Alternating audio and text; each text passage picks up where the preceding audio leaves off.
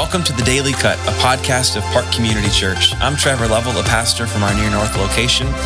Throughout this season, we wanted to create something consistent that would help add even a little sense of rhythm to life. And so to do that, we created The Daily Cut, where we're posting a short devotional every day. And so we hope you'll join us and we'll enjoy listening. This is The Daily Cut, and I'm Trevor Lovell.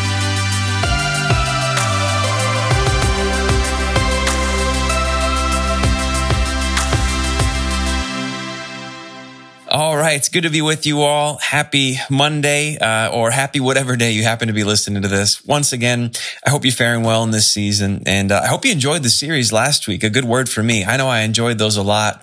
Just getting a chance to hear a little bit more about what this season has been like for the different people who shared and kind of how God's working in their lives through different passages of Scripture. So hope you enjoyed that as well. But also, we have something new that we're jumping into this week that I personally am super excited about. I think it's going to be a lot of fun and really helpful for a lot of us too. And this is what we're doing.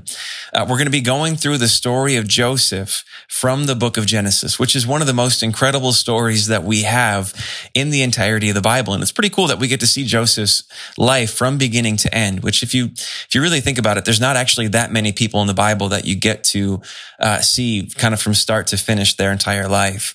And so, I mean, Joseph's story, if you're familiar with it, where he's this person who goes from kind of decent circumstances and then basically is plunged into chaos, just from one thing after another. And so I think with the season that we're in particular, I think this is a story that we'll be able to draw a lot from.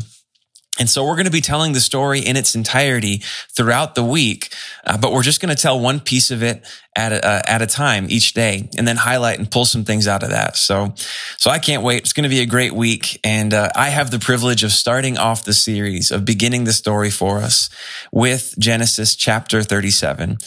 And this is how we're going to do it. I'll tell the story, kind of interspersing my telling of it with actual quotes from chapter 37, from different parts of the passage there. And then, when we get to the end, we'll kind of stop and discuss a little bit of how this could apply to us in the season that we're in. So that's where we're going. All right. So go ahead, open up your Bibles to Genesis 37. If you're able to, if your hands are too busy washing dishes or driving the car, then just listen along. But let's dive in together. Genesis chapter 37, we'll start at verse 2. These are the generations of Jacob. Joseph, being 17 years old, was pasturing the flock with his brothers. He was a boy with the sons of Bilhah and Zilpah, his father's wives. And Joseph brought a bad report of them to their father. Now Israel loved Joseph more than any other of his sons, because he was the son of his old age. And he made him a robe of many colors. But when his brothers saw that their father loved him more than all his brothers, they hated him and could not speak peacefully to him. So this is our beginning. Joseph is almost the youngest. He has one younger brother, but what that means is that he also has 10 older brothers who are also larger and stronger than him, right? And the thing is, these older, larger, stronger brothers, all 10 of them, they hate Joseph. Right? They hate him. And not just because he told on them, that he brought a bad report about them to their father, that he snitched on them, but also because of this jealousy that we see in the story. Right? They have different mothers, all of the brothers, but they all share the same father, Jacob.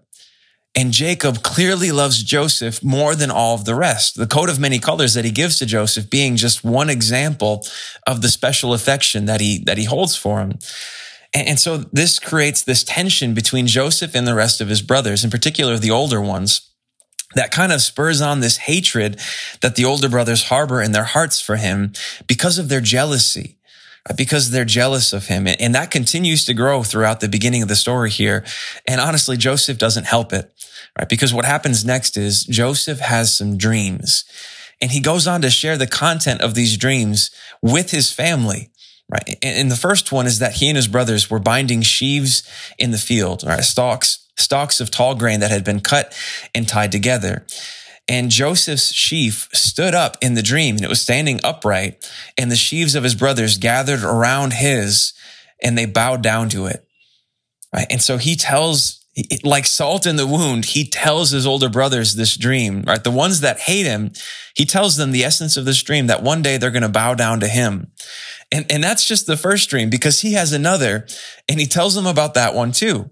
And the second dream goes like this. He dreams that the sun and the moon and 11 stars bow down to him.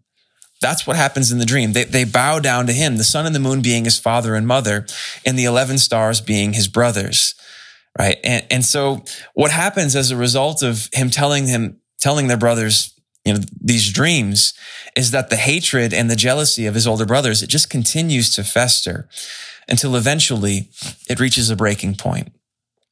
Because there comes a day when these older brothers are out tending the sheep, right? They're doing their shepherding work with the flock, and they're a little ways away from home. They're in Shechem, and Jacob wants to know how they're doing, the father. And so for some reason, he decides to send Joseph to check on them. I don't know if he just doesn't know what's going on within his family. He just doesn't actually think that he underestimates the hatred of the older brothers. But for whatever reason, he decides to send Joseph. And so Joseph goes out into the wilderness all by himself, alone, to this collection of brothers who hate him. And you can feel what's about to happen as you're reading the story. You can tell that it's not going to be good. But then Joseph gets to Shechem, where his brothers are supposed to be, and they're not there. Right? They're not there. They took the sheep somewhere else, and Joseph doesn't know where. And you can kind of like breathe this sigh of relief at that moment. You can feel this tension building, and then all of a sudden it just gets let out, because it's like, okay, the brothers aren't there. He's not going to find them in the wilderness. They're not going to get him all alone with no one else around. Okay, so things are going to turn out better. And, Joseph's looking around, and he's about to turn back home because he doesn't know where else to go, when all of a sudden, this random guy who doesn't even get a name in the story, you don't know anything about him, just this man who happens to be in the field, he comes up to Joseph while Joseph is wandering around. And this is what happens. This is what it says, verses 15, 16, and 17. And a man found him wandering in the fields. And the man asked him, "What are you seeking?" "I am seeking my brothers," he said. "Tell me, please, where they are pasturing the flock." And the man said, "They have gone away, for I heard them say, 'Let us go to Dothan.'" So Joseph went after his brothers and found them at Dothan. And you think, if only that guy hadn't been there, right? If only he hadn't overheard the brothers. And it does make you kind of pause and consider, who was this man that happened to be there at the perfect time, overheard the perfect thing, that steps in and tells Joseph exactly what he needs to hear to find his brothers. It makes you pause and consider the role providence plays in Joseph's story, and really in all of our stories. Right? But this is what happens next, right? Joseph's brothers, they see him coming, and immediately they start forming plans to kill him, right? To murder him, to put an end to this annoying little brother, because this is the perfect opportunity. They're in the middle of nowhere. There's nobody around, right? Even if he screams, there's nobody to help. They can kill him now. They can toss his body into a pit, and nobody's going to find it. And they'll just tell everybody an animal got him, right? A lion or a bear must have got to him. And so they do that. Right? Actually, what happens is all the brothers are on board with this. They're all about to take him and murder him, except for one, Reuben, who is the oldest, right? And he's got some hesitation around this. He's actually trying to make sure not only do they not murder him, he's trying to figure a way to get Joseph out of this, but he doesn't know what to do because he's the only one who doesn't want to kill him. And so he's trying to hide his hesitation, and to buy time, he basically says, let's just not kill him right away. Let's throw him into this pit, and then we'll figure out what to do. We'll figure out what we'll do with him. He's trying to buy time to figure out a way to save Joseph. And so they do that. They take Joseph, they rough him up a little bit, they tear off his pretty coat, and they toss him into a pit. And then they sit down and they have lunch. And while the brother's in this pit and they're discussing, what do they do? Do they kill him? Do they not kill him? What do they do with him? They just sit there and they eat lunch. And while they're eating, it seems like Reuben has left, right? The brother that's trying to save him. Because what happens next is a caravan comes by and they have all these goods that they're traveling down to Egypt to sell. And so Judah, one of the brothers, says to the rest of them, what profit do we gain by killing our own brother and hiding it? Right? It's not good for us to lay hands on our own flesh, to kill our own brother. So how about we just sell him to this caravan? Right? That way his blood isn't on our hands. That way it's not our own hands that are killing him. So let's just sell him. And so while Reuben's gone, they pull Joseph up out of the pit. They take him to the caravan that just happened to pass by while Reuben was gone, and they sell him. Right? They sell their brother. And just like that, Joseph is gone, plunged into chaos. And when Reuben comes back and he finds out what happened, he kind of freaks out. He tears his robe. He's mourning. He's frustrated. He's trying to figure out what to do. And collectively together, these brothers, they decide that their only course of action is that they have to lie.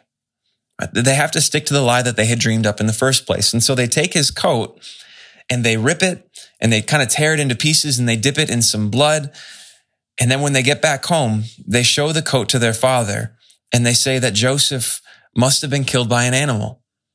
Whether it was a bear or a lion, some kind of fierce animal must have got a hold of him while he was alone. And Jacob, Joseph's father, mourns the loss of his son, of his favorite son. And it says there at the end of the chapter, it says that he refuses to be comforted. He refused to be comforted. He was in so much mourning over the loss of his son. And so if we just recap what happened to Joseph throughout this story, right, through just this chapter, just this one piece of his story, his own flesh and blood, his brothers, sell him into slavery. The father who loves him now thinks he's dead, and he's on his way to a foreign land as a piece of property. And it seems like the dreams that he had, the dreams that he had for his life, both the actual ones that he had and the ones that those must have spurred on for him, right, they just seem like far-fetched fairy tales now, as he is plunged further and further into chaos, because his life just blew up into pieces. And the point for us is that sometimes we too end up in a place where our dreams for the future, right, that they're kind of just blown up into pieces. Right, that the dreams that we have for our lives, they have to die.